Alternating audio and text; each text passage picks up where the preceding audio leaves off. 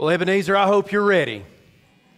Let me reintroduce myself again as my family's coming to join me on the stage. My name is Jamie Smith, and I am honored and privileged to be here with you guys this morning.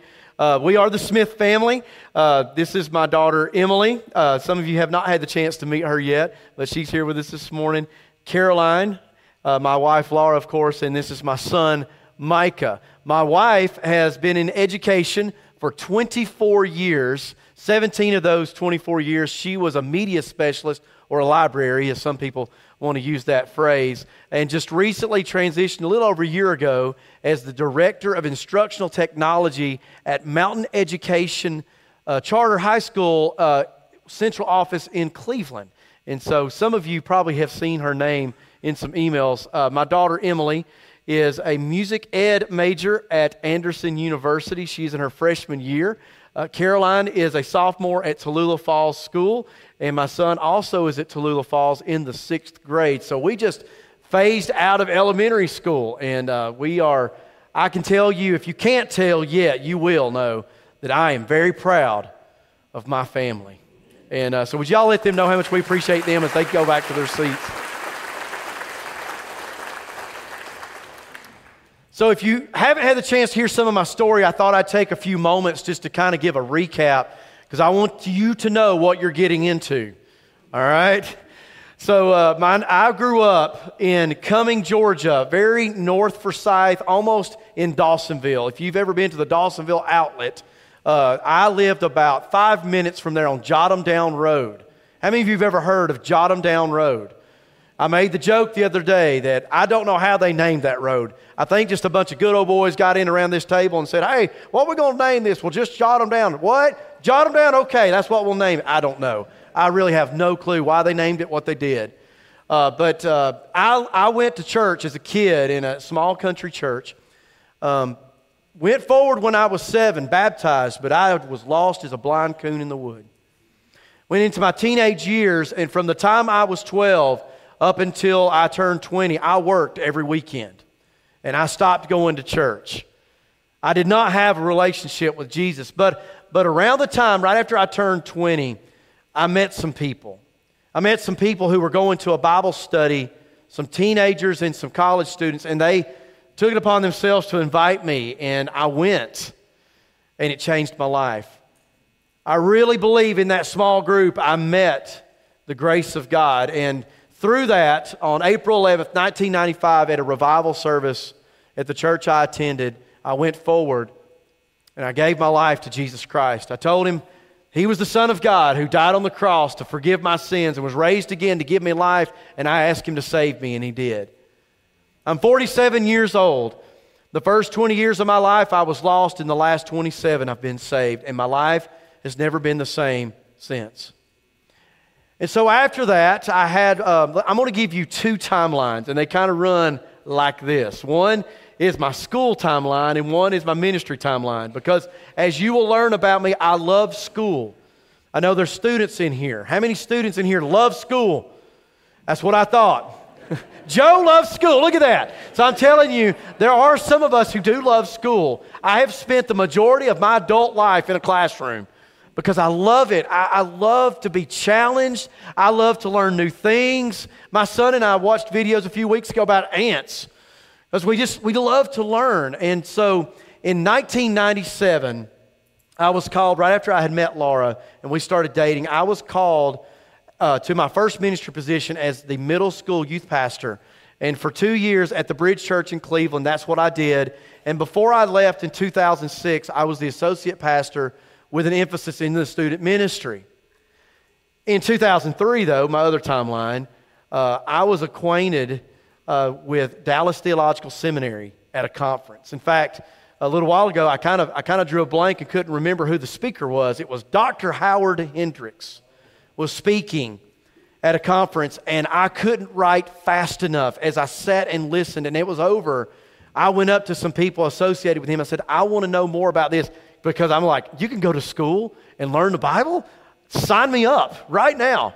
And so I started my journey with Dallas Seminary that lasted from that point to 2008, where I graduated with a Master's of Biblical Studies. But at the same time, transitioned in my ministry.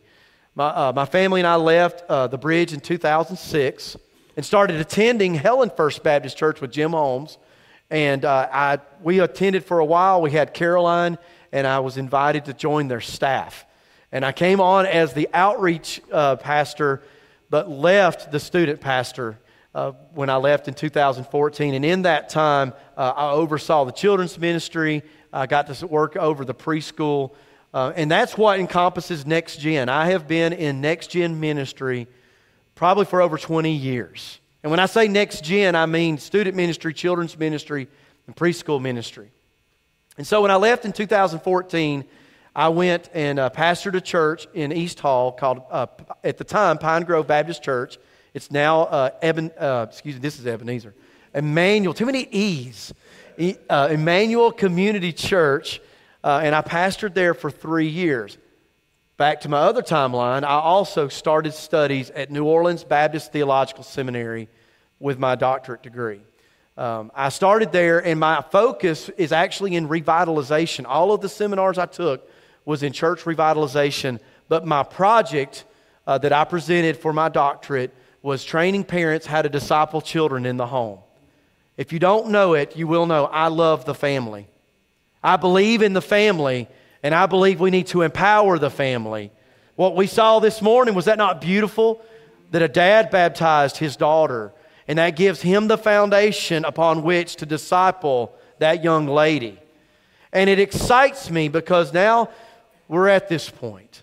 I've been at Concord for the last 5.5 years because I met this guy many years ago. There was a man who came to pastor a church in our community where my wife worked.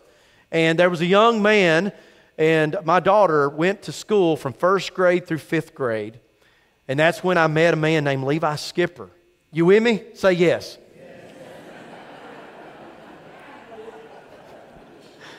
And I've been there since 2017, and I've loved every minute of it. I was the children's pastor for 5 years, and within the last year was made the Next Gen pastor, where I oversaw each of the 3 departments, the preschool, the children, and the students. On any given Sunday, we had anywhere between 100 volunteers working in those areas to partner with moms and dads, grandparents, foster parents, single moms, to disciple their children. And that is my heartbeat. And that brings us to today. How did I get here? Well, back in the summer, I prayed a prayer. Some of you prayed that prayer last Saturday when you said, God, if you'll let Georgia beat Tennessee, I'll give some money tomorrow morning. So if you didn't give money, there's baskets still out in the lobby because God wants you to fulfill that vow, you know. I don't want to lead you wrong. But no, we were in Destin, and I was going down 2 or 3 days catching sand fleas and pompano. And I felt the Lord convict me that I had taken my ministry and I was holding it and clutching it with my hands closed. You see, guys, you can do ministry without God, but you won't have God results. And I had it like this. I wanted to protect my family. I wanted to protect my things. I wanted to protect my path. But that day, as God was leading me, I just said, you know what? Here it is. I'm going to open my hands, Lord. I don't know what it means. You've had me go through all of these different experiences and brought me to this point for a reason. In fact, it reminded me of a quote from Corrie ten Boom, who said this, I have held many things in my hand, and I have lost them all. But whatever God placed in my hand, that I still possess. And when I leave this world, there's only 2 things that I'll possess. Jesus Christ and the call that He put in my life. Everything else I won't have. And so I did that. I opened my hands. And so, you know, probably like you, I pray those prayers and go on with life. And a few weeks later, I'm sitting in my office and my phone rings. And if you have an iPhone, you know it will either say unidentified number or in bold letters you get a name. And I look down at my phone, and scrolling across is the name Earl Rochester. And Mr. Earl had called me, and we began a conversation. And as we talked, he asked, would I be interested? And I said, well, let me talk to my wife. And so I talked to my wife, and as husbands we should, we were on the same page. And we were excited, and so I sent my email to your search team. And that started more conversations and interviews. And here we are today. This is where it has led. That your search team has done an incredible work. In fact, I'd like to just take a few moments to thank Earl and that search team. You guys led me through a process and made it so easy to get to know you guys. And Brother Fred, man, I know I've made a friend for life. But this man has encouraged me. I don't know if you know he's an encourager. You've experienced it. But I don't know that I've ever met anyone as encouraging as Brother Fred. And I want to thank you for that. To Caleb and the staff, the admin team, the deacons, life group, and all the people that got to listen to me give my spiel this week, thank you. Because what you confirmed in me is that, there's the church inclusive. We've been in different houses, but hopefully we're going to be in the same house now with the same heart and the same mind and the same mission. And so my question to you is just like the video showed a little while ago. Are you ready? Are you ready for what God is ready to do? Are you ready for how God is going to work? Are you ready for where God may lead us? Are you ready for who God may put in your path and bring along? Are you ready to get ready for what God's going to do? Are you ready for hope to come alive? And that's my question for you this morning. Are we ready? So if you have your Bible or a device, if you don't, we'll have it on the screen. I'd like to invite you to turn to the 43rd chapter of Isaiah. And I'd like to share a couple of points for you and me for why you can have hope today if you haven't had hope. Why you can have hope today that God's about to do something incredible in Toccoa, Georgia. It's in spite of me, it's in spite of you, it's because God is who God says He is. So if you'll take your Bible, if you would, I'd love for you to stand with me to honor God's Word, to honor Scripture as we read this passage together. I'm reading out of the New American Standard 95 edition, starting in verse number 19. Behold, I will do something new. Now it will spring forth. Will you not be aware of it? I will even make a roadway in the wilderness and rivers in the desert. The beasts of the field will glorify me, the jackals and the ostriches, because I have given water in the wilderness and rivers in the desert to give drink to my chosen people. The people whom I have formed for myself will declare my praise. Let's pray together. Father, as we dig into your word for a few moments this morning, my prayer in my heart is to present to you hope. God, we want to hope in you and hope in what you're going to do. Now, God, I pray that what we do today changes us forever. In Jesus' name, amen. You may be seated. Now, I want you to notice something. If you back up to verse number 14, God reveals exactly what He's saying. He says, "Thus says the Lord your Redeemer, the Holy One of Israel." Isaiah is writing this book 200 years before what is going to take place is being predicted. He's writing this somewhere in the 700 BC range, and he's telling the Jews, those in Jerusalem and in Judah, you're going to go away into captivity. Now, why would they do that?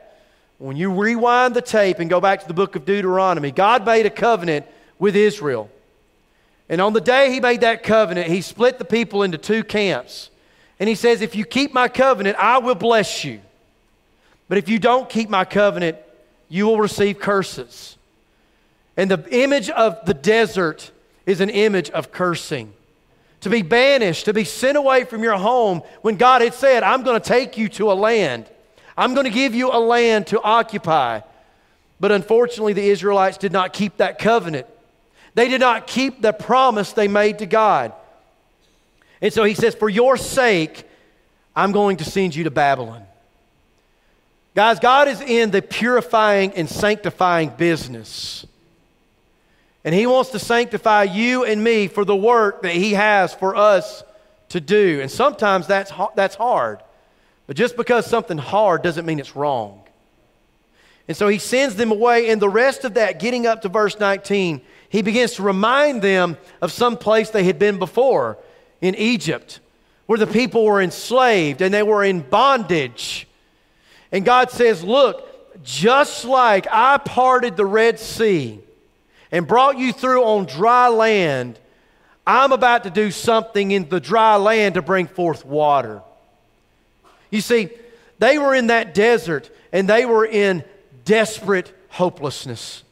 They were wondering when God, how God, why us, why this, why now? Sometimes the way you ask those questions. We all find ourselves in hopeless situations. We go to the doctor and we get news that we don't want to hear. Or maybe we lose a loved one. Or maybe our job, or maybe we look on the TV and we go, what are they thinking in politics? And it leads us to a place of hopelessness. Ladies and gentlemen, I serve a God that gives me hope because He makes a way in the impossible. Do you have an impossible thing this morning? For just a moment, I want you to think about what it is in your life that is a barrier, that's blocking you from making you feel like you need to be where you are. And can I tell you that God wants to work a miracle in that impossible situation? When you go back to Egypt and they're standing there at the Red Sea, the Egyptian horde is behind them. And Moses raises his staff and he says, stand and see the salvation of the Lord. They had no clue what God was going to do. And he split those waters open and they walked across on dry ground. Or when they got right out of the precipice of going into the promised land and there was Jericho. And God says, you know what I want you to do? This is a little crazy, but I want you to walk for 7 days. And each day, one day, go around the city. On the seventh day, do it 7 times and blow the trumpets. And what happened? The walls fell down. They knew these things. They knew that they served a God of impossibilities. But God works miracles even when we don't think He can. Guys, that is the foundation of what hope is all about. That God is going to do something new even in the midst of an impossibility. Look at the text again in verse number 19. He said, I'm going to do something new and it will spring forth.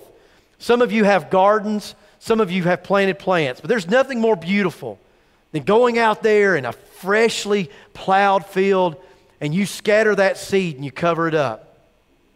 And you go back the next day and you look and you don't see anything happening. And you go back the next day and you're looking. But all of a sudden you begin to see the dirt rise up. Begins to make a little bit of a mound. As that seed begins to erupt, you can't see it yet, but it's right there under the surface. And all of a sudden, one day you look out there and you see the greenness of the leaves as they begin to break forth. And the dirt begins to fall around that leaf and expose that plant. It has sprung forth. Ladies and gentlemen, that's what God was promising to Israel, and I believe that's what God is bringing to Ebenezer. There's something new that's going to spring forth that we can't even fathom or imagine, that demands creation to glorify God. And then in us, those chosen people of God, the body of Christ rising up to make the name of God great. That's the God that we serve. Are you ready to work and to hope where there is impossibility? Are you ready to see what God's got in store for Tekoa that we haven't even fathomed yet what God is going to do? Do you hope that your God is a God of impossibilities? So I want you now to turn over to Titus. Because when I talk about hope, I'm not talking about emotions. I'm not talking about feeling something. To me, hope is a choice. Hope has an object. When I leave today, I hope that my key will go in the ignition and start my car. 2 weeks ago, I put my key in it and it started clicking because my battery was dead. And my hope was dashed on the rocks. But ladies and gentlemen, there is an object of hope. There's an object of hope that we can hope in that's not of this world. We put our hope in a lot of different things. We put our hope in our bank accounts, in our jobs, in our family. We put our hope in our popularity, our prestige, and our power. But I'm here to tell you today that there is an object of hope that has a name, and His name is Jesus Christ. Read with me in chapter 2 of the book of Titus, starting in verse number 11. For the grace of God has appeared. For the grace of God has appeared, bringing salvation to all men, instructing us to deny ungodliness and worldly desires and to live sensibly, righteously, and godly in this present age, looking for the blessed hope and appearing of the glory of our great God and Savior, Jesus Christ, who gave himself for us to redeem us from every lawless deed and to purify for himself a people for his own possession, zealous for good deeds. And when Paul's writing to Titus, he's talking about church order. When you go back to chapter 1, he's kind of laying out elder leadership. He gets to chapter 2 and he begins to talk about older men and older women leading in the church. Why? So that you can be sure of the doctrine that you hold true to. Because solid doctrine leads to solid living. If my doctrine is wrong, my living will be wrong. When truth is distorted, my path is distorted. But then he encapsulates this and he builds it to this crescendo where he said, but God's grace has appeared now. In the midst of all of this book almost hinges at this point that whatever happens inside of this body hinges upon the grace of God appearing through our Lord Jesus Christ, who loved you and me even though we did not deserve it.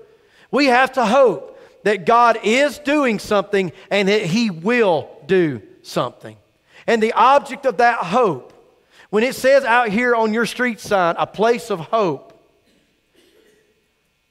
the object is Jesus Christ. Now I know, I look out across this room and I'm looking at your faces, I'm looking at your eyes, and I don't know what kind of life you've lived. I don't know what you're going through right now. I know all of us in this room are looking for the next thing to get us past this week, to get us past this month, to get us past this year. But the one thing we can be sure of is Jesus Christ. I loved what Fred preached last week. I wish that every person who was being called to a church would have that preached before they stepped into a room. Because you're going to find I'm not a perfect person. By far am I not a perfect person. I've already murdered the King's English 3 times standing in this pulpit today. I am who you see, but I'm not your Savior. I'm not Fred, I'm not Andy, I'm not Levi. You know who I am? I belong to Jesus. Look again what he said, who gave himself to redeem us. He bought us back and to purify us. Why? Because God's got a work for you to do that we can't do unless he gets us ready. That's the kind of God that we serve. Hope doesn't rest on me. It doesn't rest on this church. Our hope rests in whom? Jesus Christ. And if there's anything else that it rests upon, it is an idol. For which this day, today, we need to be reminded that we have hope because God is doing something. He has done something. He will do something. And I believe that that something is something you haven't even dreamed of yet. But the only one who can accomplish it is Jesus Christ through willing vessels who have submissive hearts and a humility of mind. We have a message and we have a mission. There is a world out here that is lost. In our culture today, negative phrases like that aren't very accepted. Telling somebody that they're lost, that they're separated from God, that they're in sin, have been used to abuse people. But I'm telling you, in our church, in my life, I want to plead and show people the grace of God to pull them out of that lost lifestyle. They're wandering in a desert, and God is bringing water to spring forth something new. And my question to you, and the question to me is, are we ready? And if we're not ready, do we want to be ready? And if we don't want to be ready, then my friends, today I'm going to challenge you. Let's get our hearts ready. Let's do this. I told Caleb a few weeks ago, let's get the water pistols. I'm ready to storm hell. Let's go. And I meant it. There are people out there who don't want the hope we have to offer. There are forces working against the hope we have to offer. But ladies and gentlemen, can I remind you, God's bigger than all those things. And if we can step back and watch the Lord lead us and we fall right in line, God will lead us to some incredible things. There are broken people all around us. I can guarantee you, before you drive a quarter of a mile from this campus, you will encounter or see somebody who is lost and broken and hurt, even if you need to grab the rearview mirror and pull it down and look at yourself. We need Jesus. We need somebody to come along and take us by the hand and spell it out for us. So I'd like to tell you a story, and you can watch this if you like movies. I do like movies. And I will probably tell movie stories, and I apologize in advance. In 1962, there was a movie that was released called The Miracle Worker. You're going, okay, that's a little bit of, got a little age on it, that's all right. But the movie was focused upon a lady that you may have heard of before. Her name was Helen Keller. At 19 months old, Helen contracted a disease that left her both blind and mute. Now, I want you to think about that for a moment. Somebody who couldn't see, and somebody that couldn't speak, couldn't hear, basically living in a box. What a sad reality. I mean, all we have to do is rewind the tape to 2 years ago as we watched people weeping outside of convalescent home windows because they couldn't go in and see their loved ones. This woman lived inside her own tomb, basically. And so in the 1800s, her parents decided to get her a teacher, a mentor, by the name of Anne Sullivan. Miss Anne actually was blind herself a little bit, but had enough functioning sight where she could do things. And so she comes in, and in this scene of the movie, Anne is trying so hard to make a breakthrough with Helen. Helen couldn't understand them. She couldn't understand Helen. There was no communication. And so she takes her outside to a hand water pump. You didn't turn the faucets on back then, right? Hand water pump.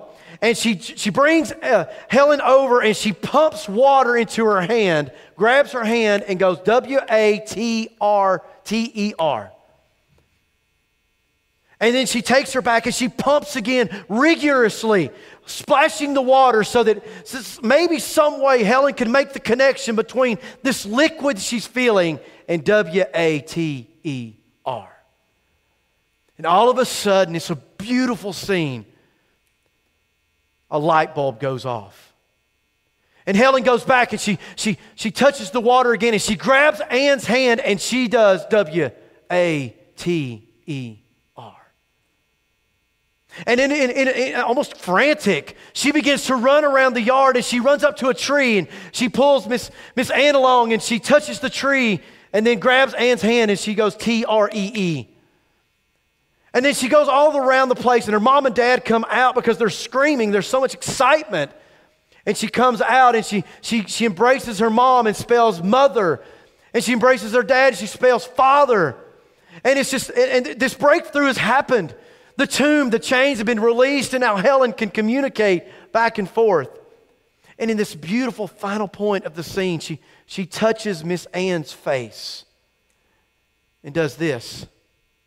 Miss Anne picks up Helen's hand and she spells T-E-A-C-H-E-R. Teacher. Ladies and gentlemen, there are people in our community that are desperate for somebody to bring them hope. Grab them by the hand and spell J-E-S-U-S. And do it until the breakthrough comes through.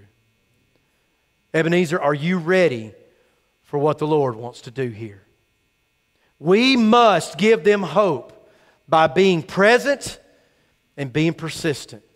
But I can tell you, it's not going to happen by one person or a few people. It's going to take all of us. I make a commitment to you that I will shepherd you with all of my heart. But I also make a commitment to you that we're going to do it together. So I want to challenge you this morning. I don't want to take for granted there might be somebody in here that has never met Jesus Christ as your Lord and Savior. Everybody in here is a sinner. The Bible says that the wages of sin is death. Every one of us deserves death. That's so unfair, isn't it? Because other people have done worse than I, right? Every one of us, we are all sinners.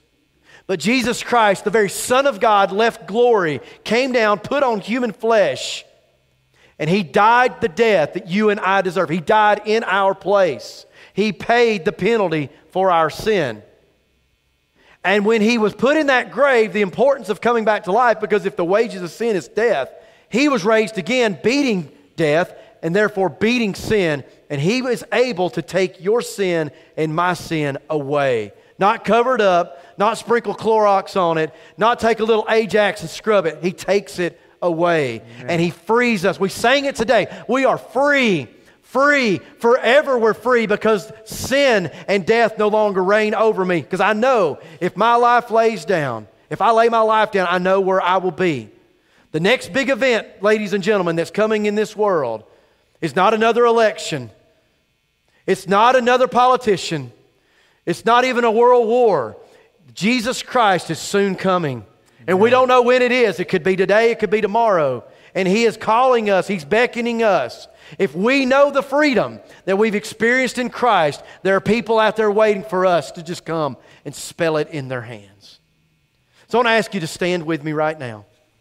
And in just a minute, I'm going to pray. Brother Fred's going to come up and lead you in the rest of the service. If you're here today and you don't know Jesus Christ, don't leave this place without doing so.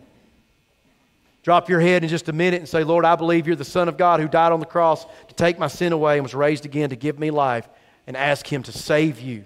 Put your faith and trust in Him. I'm challenging you to do that today. But for the rest of us in this room, I'm going to ask you a very hard question. In just a few minutes, you're going to be voting, of which I'm deeply honored and humbled to even be a part of that. But what I'm going to ask you is, as I pray for you, would you ask the Lord to get your heart ready, to get you ready for whatever it is that God's going to do? I don't know what it is, but just like a kid on Christmas morning who can't wait to open that box, guys, that's exactly what the newness of the Lord wants for us. Let's pray. Father, in the name of Jesus Christ, we humble ourselves before You today. We empty our hands of whatever we think we might have, that we might control, and Lord, we give it to You. We submit our lives to You. We submit our hearts to You. And God, what I'm praying for this people today, number one, if somebody here today is lost, that they would stop right now and put their faith and trust in Jesus Christ. Confess Him as the Lord, to ask You to save them, to forgive their sins. And Lord, I know that You will give them the gift of the Holy Spirit You promised. Lord, for the rest of us in this room, God, are we ready? God, I've challenged them to even right now take a moment in their heart to say, God, whatever You want to do, however You want to use me, God, we're yielding ourselves to You even now. That God, that we can be the body of Christ in Toccoa, to Georgia, to the U.S., and to the rest of this world to bring You glory and honor. We love You. In Jesus' name, amen. Thank you, guys.